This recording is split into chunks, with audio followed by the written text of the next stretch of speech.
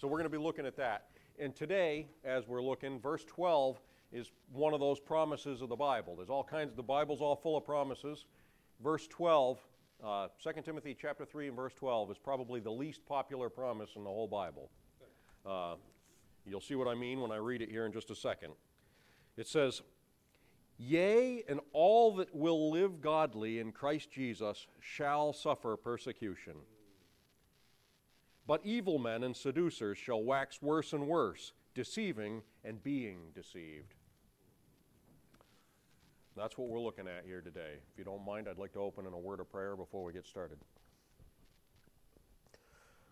So, Lord, we do thank you for the promises in your word. And this is one. And as we look at it, we're going to see it's not a bad promise. It's actually reassuring, as I was reading this morning from Ecclesiastes, that Solomon was noticing the very same thing. These evil men, they get worse and worse. They seem to do good. This world's a frustrating world. But that's just what you promised. You're a faithful God. We do ask that you'll guide us through your word. Help us to apply it to our lives. Help us to get some encouragement from it. It's in your name I pray. Amen. So as I say, today we're looking at one of the least popular promises in the Bible. And it says, "Yea, and all that will live godly in Christ Jesus shall suffer persecution." Now that verse right there is key to understanding true Christianity. Whether you realize it or not, that is key. And it reminds me of another promise that Jesus made about taking up one's cross to follow him. Brother Fisher just finished talking about that in Matthew 10:38. He's going to talk about it again in Matthew 16:24. I'm not going to steal his thunder and look at either of those. He's going to deal with that very shortly. But I'll bring it up to your attention that it was important enough for Jesus to have made that point twice. He made that point about if you're going to follow me, you got to take up your cross to follow me. A cross only meant one thing. A cross wasn't a torture device. A cross was an execution device. And Jesus made that point twice. Paul himself made the same point some 10 years earlier than what we're looking at today. Acts chapter 14, verse 22, he said that we must through much tribulation enter into the kingdom of God. That's Acts 14:22, if you want to look it up yourself. I have every reason, by the way, when Paul said that in Acts 14, I have every reason to believe that Timothy was present. As you read through the book of Acts, you realize when Paul picked up Timothy, Timothy was with Paul that whole length of time. I believe Timothy was right there when Paul said that. In Paul's day, a little bit of history here, in Paul's day in the Roman Empire, to openly live out your Christian life would certainly get you persecution and very likely dead. Remember who's on the throne of the Roman Empire at this time? Nero. Nero, in just a couple of hours, is going to have Paul killed. I mean, as soon as Paul's done writing the book of 2 Timothy, he's dead. That Paul knows a little bit about what he's talking about here. Now, we in 21st century America don't have much to face concerning persecution, do we? We really don't. But that's not been normal for most Christians throughout history. The general rule for the majority of Christians is that of persecution for their faith. All around the world, even today. Just like Jesus promised. Let's look at this one. John chapter 15. There's a couple in John that I want to look at. John 15.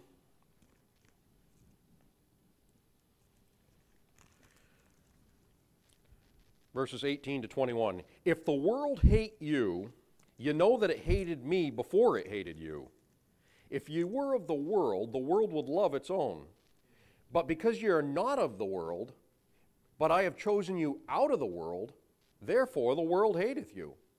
Remember the word that I said unto you, the servant is not greater than his Lord. If they have persecuted me, they will also persecute you. If they have kept my saying, they will keep yours also. But all these things will they do unto you for my name's sake, because they know not him that sent me. That's another promise from Jesus. Let's go, same book, chapter 16, verse 33. John chapter 16, verse 33. It says, "These things have I spoken unto you, that in me you might have peace. In the world ye shall have tribulation. But be of good cheer, I have overcome the world." Now, in this same book, 2 Timothy chapter 2 and verse 3, we already saw Paul warn Timothy that you may very well have to endure hardship as a Christian. Remember that back in chapter 2 and verse 3? I'm not going to back up there. All you have to do, even today, 21st century America, go in the back and grab the latest Voice of the Martyrs and realize that even in the 21st century, many, many Christians are being persecuted and killed for their faith in this world. By the way, if you're curious, the theme in this last Voice of the Martyrs is North Korea. North Korea, people are being persecuted and killed for Christianity wherever they're found. I encourage you to read it. That fact ought to be humbling to you and me today as we sit here in Surrey. And it ought to inspire us to ask what we can do to help our brothers and sisters who are being tortured and who are being killed and who are being imprisoned around the world. I've heard it said that more Christians throughout church history have been killed for their faith than have died natural deaths. That's interesting if you really consider it. That it's not normal for a Christian to die a natural death. Now, as I've considered this, the giving of one's life isn't really what Paul's talking about here, is it? He's not talking about giving your life. What he's talking about is living lengthy trial day in and day out and facing testing for one's faith. That's what Paul's talking about here. Every day that you obey God's life. Let's take a quick look at that. Romans chapter 5, verses 3 and 5. Hope, and hope maketh not ashamed, because the love of God is shed abroad in our hearts by the Holy Ghost, which is given unto us. But it all comes because we live out our faith openly, then it's not likely that God's ever going to trust us with any greater tasks in faith, is it? Why would he? Luke chapter 16, verse 10. Says this, "He that is faithful in that which is least is faithful also in much. And he that is unjust in the least is unjust also in much." You see, some of these trials, as we live out our faith, prove that, okay, you took that well, let's see if you can take this. You took that well, let's see if you can take this. That's why these things happen. It's not a bad thing. Can I make a practical, physical illustration for you? Anybody, let's remember back to last century. I'm that old that I can remember last century. We're talking the end of the 80s. I believe they shut it down in 92. I could be wrong. It might be 93. Anybody remember Biosphere 2? Anybody ever heard of the Biosphere 2? Yeah, sure. It was a big terrarium that they built in the Sonoran Desert in Arizona, 3.5 acre terrarium, and they were going to have people live in it to see if we could live on Mars.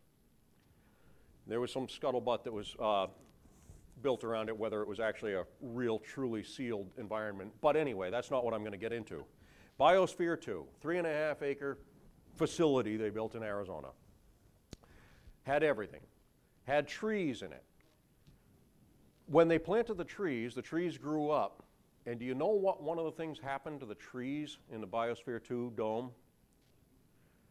They grew up and they collapsed under their own weight. Before they even reached maturity, they broke off and died. Why? It turns out that trees, in order to be strong, we got sugar maples out here that are standing up, and we just had 40-mile-an-hour winds the other day, and they're still standing. They need to be buffeted by cold. They need to be buffeted by heat. They need to be buffeted by wind. They need these stresses, or they're going to collapse. just the weight of the trunks of the trees in the biosphere living in a sheltered environment, they collapsed under their own weight. Interesting thing, isn't it? The same thing is true of yours and my Christian life. If we're not tried, if we're not tested, we're just going to collapse.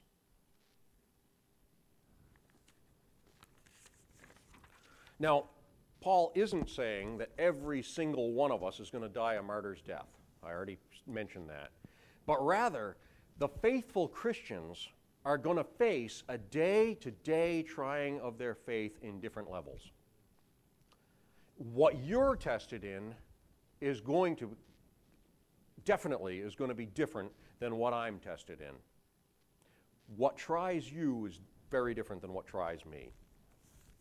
What we're willing to endure to show faithfulness shows how seriously we take our Christian walk. That's really the theme that we're talking about here today, is how seriously do you take your Christian walk. Now, another thing that this ought to make us realize is the importance of prayer, especially intercessory prayer for one another. If we are not facing persecution in our own lives right now, which I think we'll all agree we really aren't when we get right down to it, we ought to be praying for our brothers and sisters who are. And there are many accounts. Again, I'll turn you to the Voice of the Martyr, the latest Voice of the Martyrs. Go ahead and look at it. There are many accounts out there of Christians who are being persecuted around the world, and they could physically feel the relief when someone was praying for them in their struggle. And they often claim that that relief that they felt was what allowed them to carry on through the persecution. That's a very real thing. So when we pray for our persecuted brothers and sisters, we are sharing, to a small degree, in their persecution as well. Perhaps not in the strictest sense. You're really only sacrificing a little bit of your own time and energy to pray for them. But we're giving something of ourselves in the service of their ministry. When you pray for those believers who are suffering around the world, you will be much less inclined to worry and to mope about your own little problems. Really, most of the stuff that gets us down and we worry about and we mope about is pretty piddling compared to what other people are dealing with around the world. You'll be a lot more appreciative of how blessed you truly are here. I guarantee that. But notice who Paul promises is going to face persecution. All that will live godly. Those people who will live godly. That is, those people with a desire, a will to live godly are the ones who are going to suffer persecution, Paul says. And I believe that right there is why there is so little persecution in 21st century America right now. Because very few American Christians really want to live godly. Sure, we might say, we're sitting here in Surrey, it's on Sunday morning, and it's nice and warm in here. We say that we would like to live godly. But if we really wanted to live godly, we would live our lives a little bit differently, wouldn't we? Our priorities would be a little bit different, wouldn't they? Because when Paul speaks here of will, he's talking about an iron-bound determination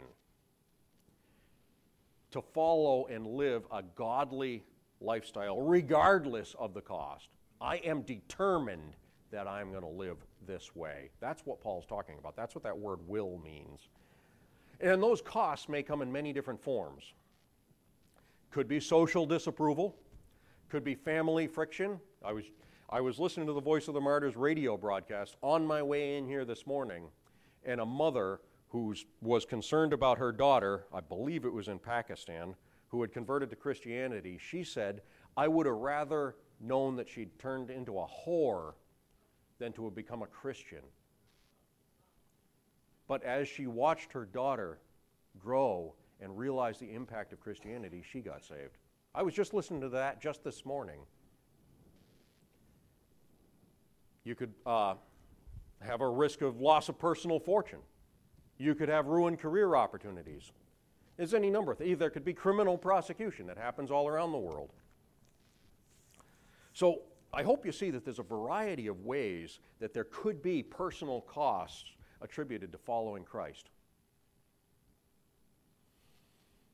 And we will never be able to have a truly effective ministry unless we're willing to live out the principles that Paul's written about.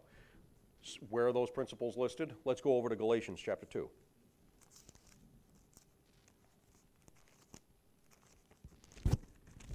It's good to see. Paul's a lists guy. I'm kind of a lists guy myself. So you look around, if you're looking for examples of something, Paul probably made a list of it somewhere. Galatians chapter 2, specifically around verse 20. He says, I am crucified with Christ.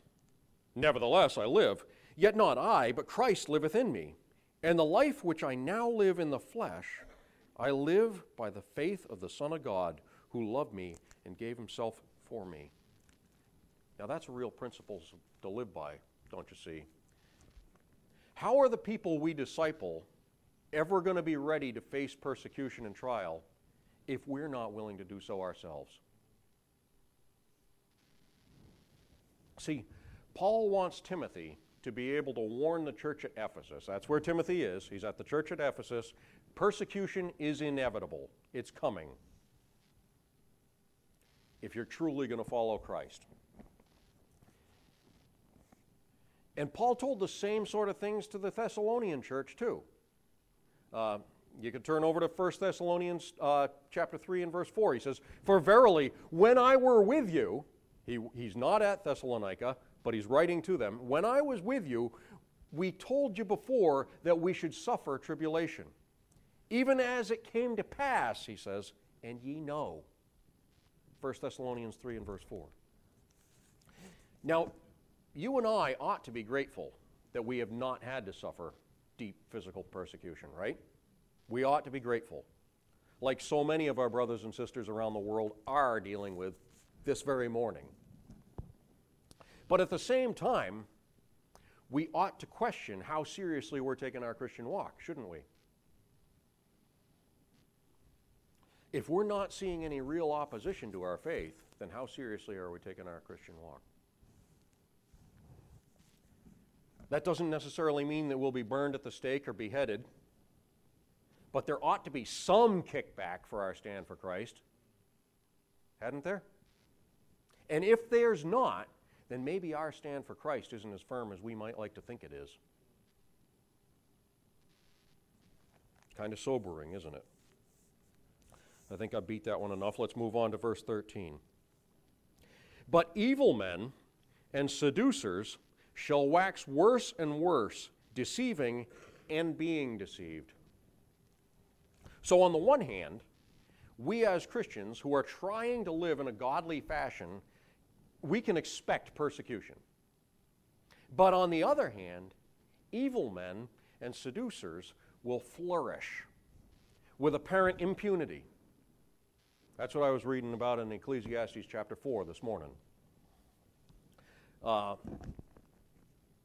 Paul's about to remind Timothy of some scriptures that Timothy's already aware of, which are going to say things just like that. Let's look at some of them. Let's go to Job chapter 12. It's good to remind ourselves of these things. The Bible's full of these. Job chapter 12, verse 6 says, The tabernacles of robbers prosper, and they that provoke God are secure, into whose hand God bringeth abundantly. Tabernacles of robbers prosper. Go over to Psalm 37.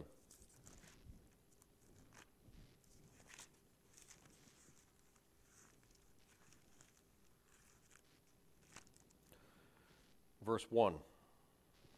Fret not thyself because of evildoers, neither be thou envious against the workers of iniquity. Skip down to verse 7. Rest in the Lord, and wait patiently on him. Fret not thyself because of him who prospereth in his way, because of the man that bringeth wicked devices to pass. We're not supposed to worry about that. Also in Psalms. Go over to 92 and verse 7.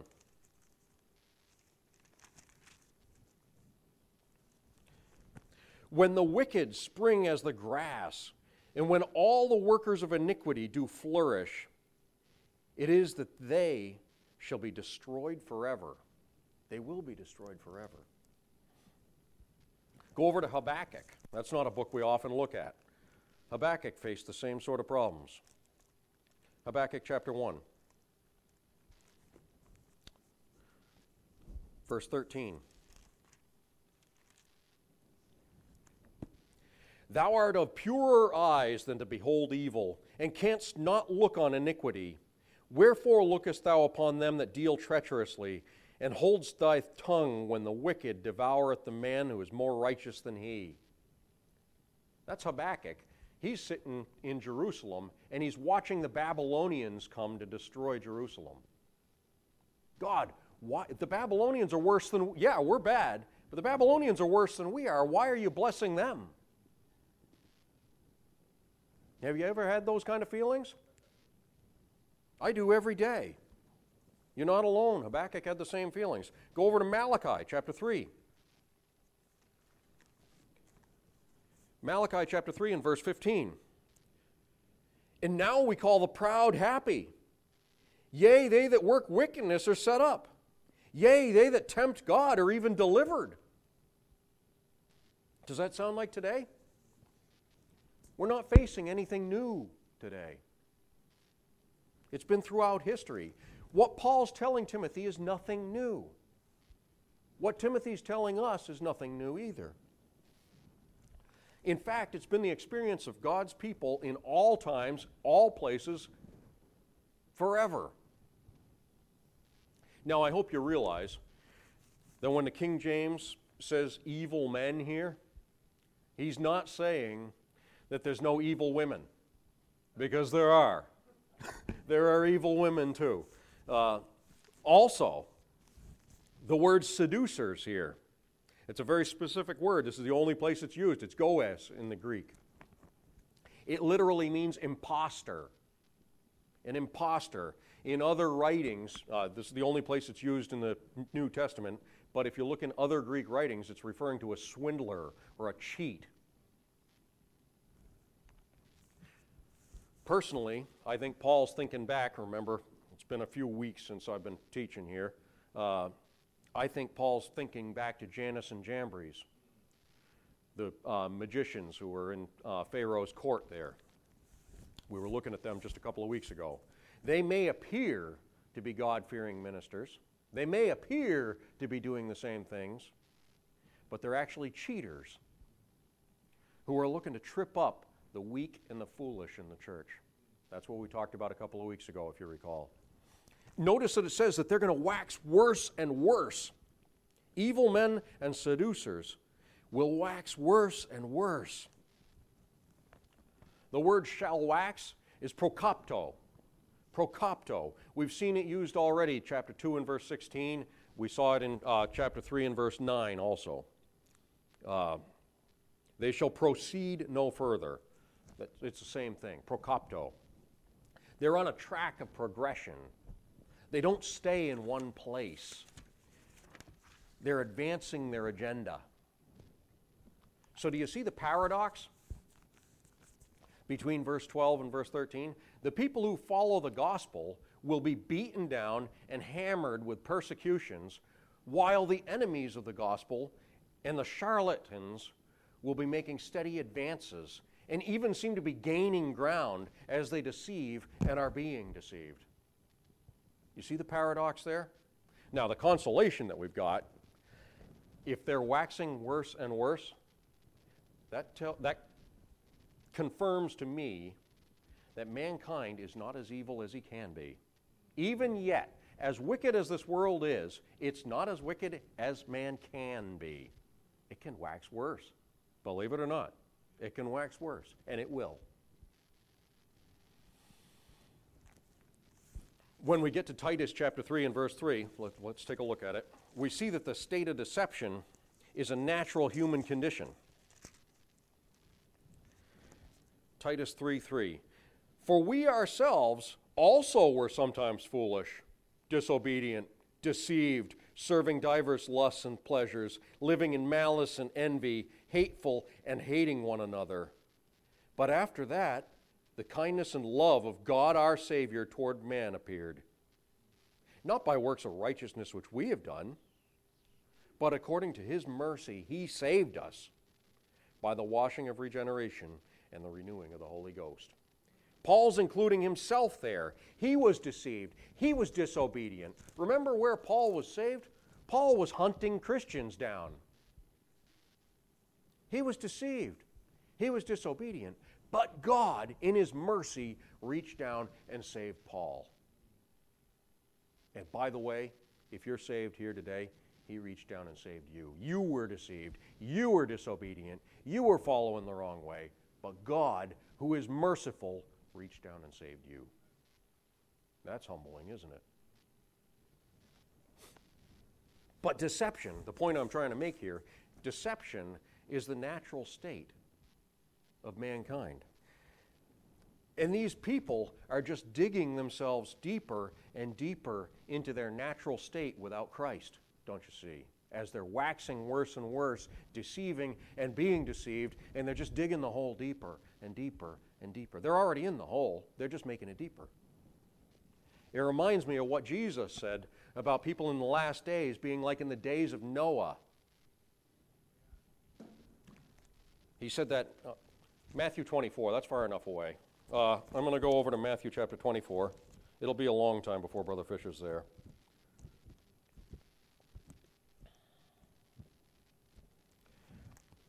And verses 37, 38. This is Jesus talking. It's words in red, so we got to pay attention. And it says, "But as the days of Noah were, so shall the coming of the Son of Man be. For as in the days that were before the flood, they were eating and drinking, marrying and giving in marriage, until the day that Noah entered into the ark, and knew not until the flood came and took them all away. So shall also the coming of the Son of Man be." If you want to read a very similar passage, go over to Luke chapter 17, verses 26, 27. It's Jesus saying the same thing. I'm not going to do it right now. I happen to like the one in Matthew better. Peter said the same thing in 1 Peter chapter 3 and verse 20. Let's take a look at that. Oops. 1 Peter 3, verse 20.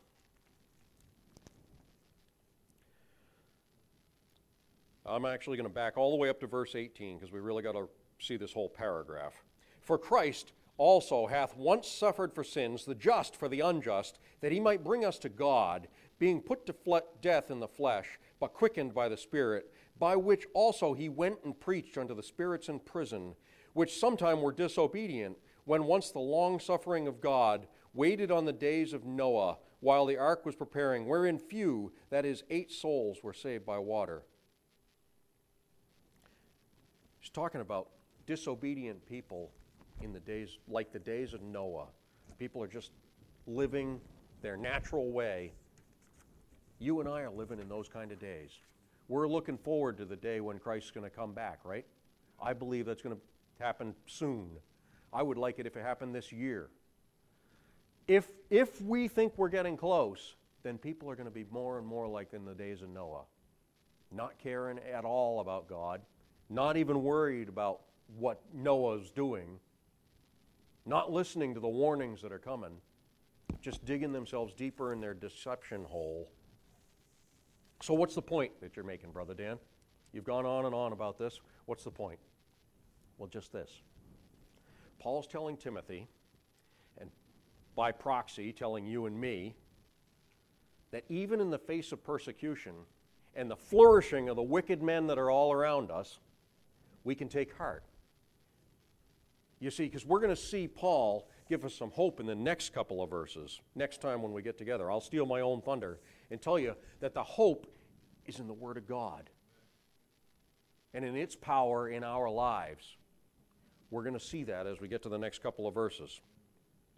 where Paul says, "But continue thou in the things which thou hast learned and hast been assured of, knowing of whom thou hast learned them, and that from a child thou hast known the Holy Scriptures, which are able to make thee wise unto salvation through faith which is in Christ Jesus." That's next time. So we got to stay in the Word. Will you do that with me? You mind if I close in prayer?